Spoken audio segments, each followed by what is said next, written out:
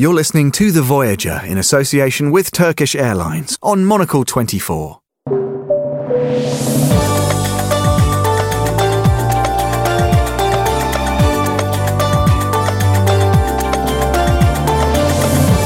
Hello and welcome to The Voyager here on Monocle 24, Monocle's travel show spotlighting outposts of opportunity for business, pleasure and inspiration all around the world. I'm Steve Bloomfield. This week we're in Muscat, where your host is Monocle's Christopher Lord.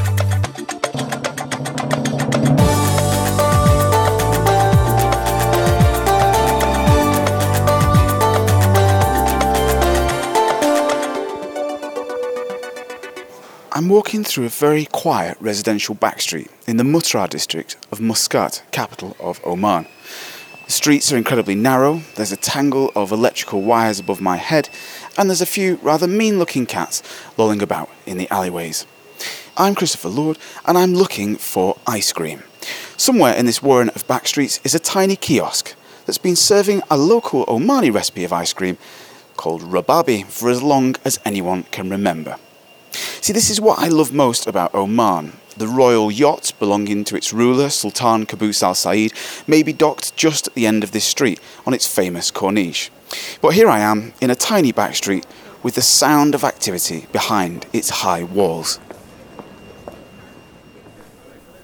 I didn't have much luck finding rubabi, so I'm going to check in with Huda Abdul Sahib. She founded Ice Cream Mama to revive a very Omani treat, and there are now 5 branches open around the city serving this very old recipe. The ice cream was found in 2 flavors. The original flavor, which is made of rose water, milk, a bit of sugar, and some ingredients that I can't reveal because we had modified it to make the texture more creamy. And the lemon flavor, which was the yogurt being salted with water and frozen. Then we developed we spent 2 years to develop different flavors. So we had, some modern flavors like marshmallows, Oreo, whatever. And then we have the old, the flavors of the traditional stuff like Omani halwa, Omani dates, chai karak. I don't know if you know chai karak. So these kind of flavors. And the public love it. See, the thing is we didn't come up with a completely new concept. What we did is we gave life to the concept that was about to die. Huda Abdul Sahib of Ice Cream Mama.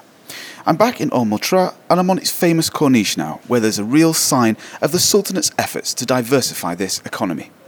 Looking across to the Arabian Sea, there's a new fish souk designed by Snohetta and Buru Happold that's under construction and will one day have an exterior like fish scales.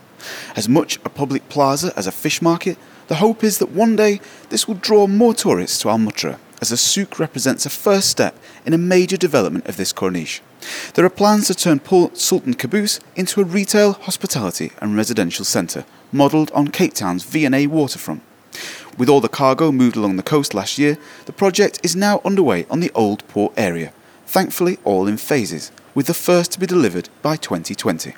It's planned as an extension to Al Mutrar's historic corniche, and as a sign perhaps of things to come, drop into Beit Al-Luban on the corniche. They serve real Omani cuisine in a restored family home with views to the new port. I dropped into the kitchen, where the chef told me about their signature shua. Shua is an Omani way of barbecuing meat. We wrap the meat in a bag made of palm leaves and fill it with spices and garlic, as well as a prickly pear and vinegar. The meat is then cooked in a dug barbecue pit loaded with charcoal. Then it's left for a day or 2 before serving. There are certainly some big blueprints being drawn up for Muscat's future, but the character of this skyline has always stood in some contrast to its faster and flashier neighbours in the Gulf. That's all down, I think, to the strict building regulations here, made by royal decree. Everywhere you look, the tempo is low-rise, uniformly white or sand-coloured, and it's this that gives the city its human scale and pleasantly uniform appearance. Someone who knows that best is Nadia Al-Makboul Al-Lawati, founding partner of the Muscat-based architecture practice 23 Degrees North. Yes, Muscat is going through a huge growth, obviously in response to the population growth. I think the city is really expanding. The city is really, in a way, sprawling out towards a Sib area. That's becoming a new hub. I don't know if you know where the airport is, that kind of area, when I was a child, the center was very much, where we are at the moment, Qom, MSQ. So it's really interesting to see how the city is moving in between the mountains and the ocean. One of the things that a lot of people immediately notice about Muscat when they arrive here is the fact that there's a certain uniformity of the colour, of size, of scale, and so on. Obviously, that's imposed from the top down. As you find that, is that challenging? Is that something to be worked with? How do you approach that constraint essentially within your work here as architect? I mean, I don't really see it as a constraint. I worked in London, and the building regulations there compared to the building regulations here, I mean, I have no right to complain at all about restrictions here in Muscat. Growing up, I always knew that Muscat had a very uniform, had a very respectful appearance. The mountains always took dominance, and I think I really respect that as an architect and as a resident of the city. And as a contributor to the built environment here, I would never do things differently. But we have always, since setting up practice, we have always had a very good relationship with the authorities because we've been very engaging with them. The authorities and the regulations and the guidelines that exist at the moment were created in the 1970s when the construction boom happened. And, a lot of architects in those days were imported from the outside. They came and they didn't really know how to really interpret, how to really read the landscape, and therefore there was a need for these regulations. But now I think is the time when Omanis are starting to take these roles. Nadia Al Makboul of Muscat, 23 degrees north. In a moment, we're going to take a short break. But before we do, here's a quick word from Shadda Abbas. If you're passing through Muscat, pick up something by her brand, The Nejd. These handmade soaps take advantage of Oman's natural bounty, frankincense. The Nejd is one of it's a UNESCO site as well, heritage site because of the fact of the quality of the frankincense that is found there. The Baswali Sacre is the species that we have here in Oman, and compared to the other species, it's the one with the most medicinal benefits. Tell me a bit about the smell of frankincense. What does, when you smell it, I mean, it's got this extraordinarily rich smell to it, especially Omani frankincense. Can you tell me a bit about what it conjures for you when you smell it? Well, it's nice because, the smell, for a lot of people, it's used for, in Oman, traditionally, it's used to cover up the smell of fish after you're done cooking or, that's what we use it for. We use it just to burn it. So it's very nice that a smell can actually take you back and make you, come up with all these great memories that you've had hidden. Pack your bags, get ready for takeoff, and let Turkish Airlines take you on a journey to more than 270 destinations in over 100 countries around the world, including Muscat. Turkish flies there daily. With a fleet of more than 285 state-of-the-art aircraft, no destination is too far. Turkish Airlines. Widen your world.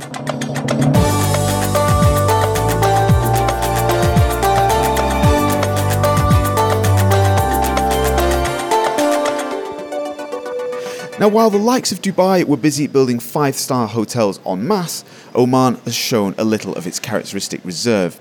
But if you drive through Muscat today, there are cranes and construction taking place on this usually sedate skyline, with a number of familiar names like W and the Westin opening their doors over the next few years.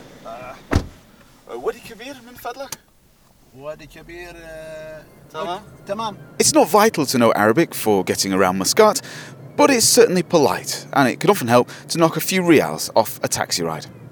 One of the things that's striking about Oman is that when you get in a taxi, it's usually driven by an Omani. It makes quite a difference, especially compared to some of Oman's neighbours in the GCC. I'm on my way to the National Hospitality Institute.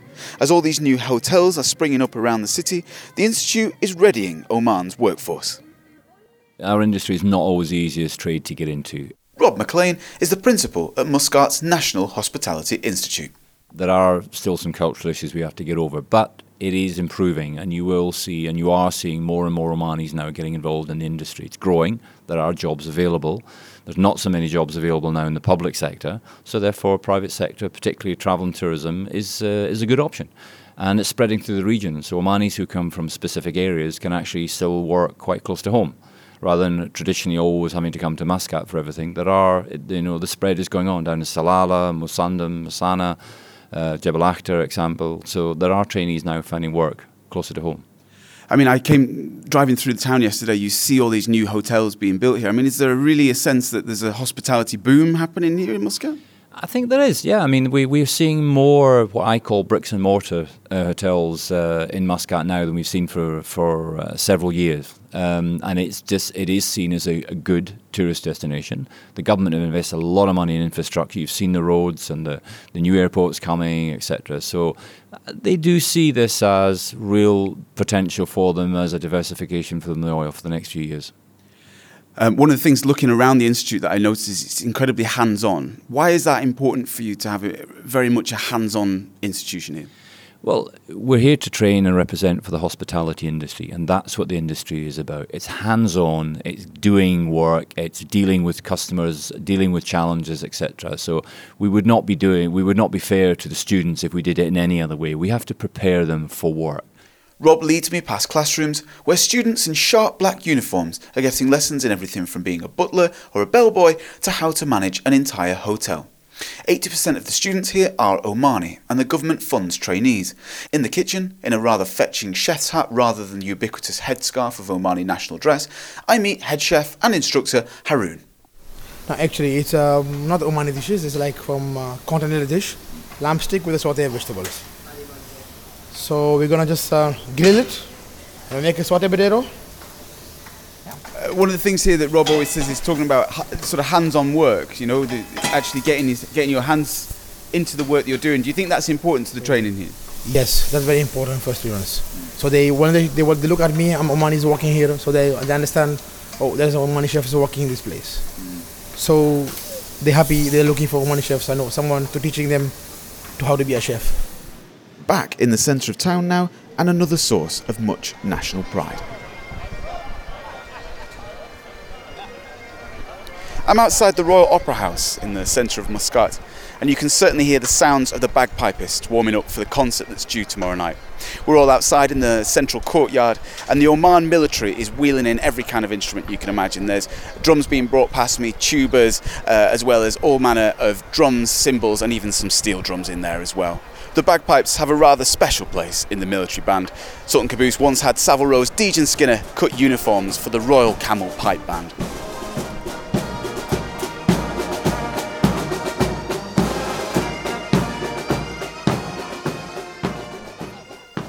I'm going to step away from this display of musical muscle for a moment and duck into the Opera House itself. The Royal Opera House Muscat opened in 2011, a private passion of the Sultan. It looks more like a palace than an opera house, with local craftsmen used to create the exquisite wooden interiors. It's also a masterpiece of sound design too, and to show me around the backstage is Don Cox, head of lighting at the Opera House. The acoustics here is second to none. If you can imagine St Paul's Cathedral in London, when you whisper, you have the whispering gallery. We've got the same effect here. We're still downstage centre, and if you stand right at the furthest back on the highest point of the auditorium, you can hear exactly what we're saying as clear as day. We also have hidden panels. There's hidden sound panels behind each wall with secret curtains, and these secret curtains allow us to tune the auditorium so the acoustics is exactly right depending on what type of orchestra we have. And then we also have sound organ reverb chambers on the outer downstage edges of the auditorium, so we can tune the organ sound so it reverbs around the whole auditorium. It's first class. I'm back in the courtyard of the Opera House now, and it thankfully isn't all militaristic pomp.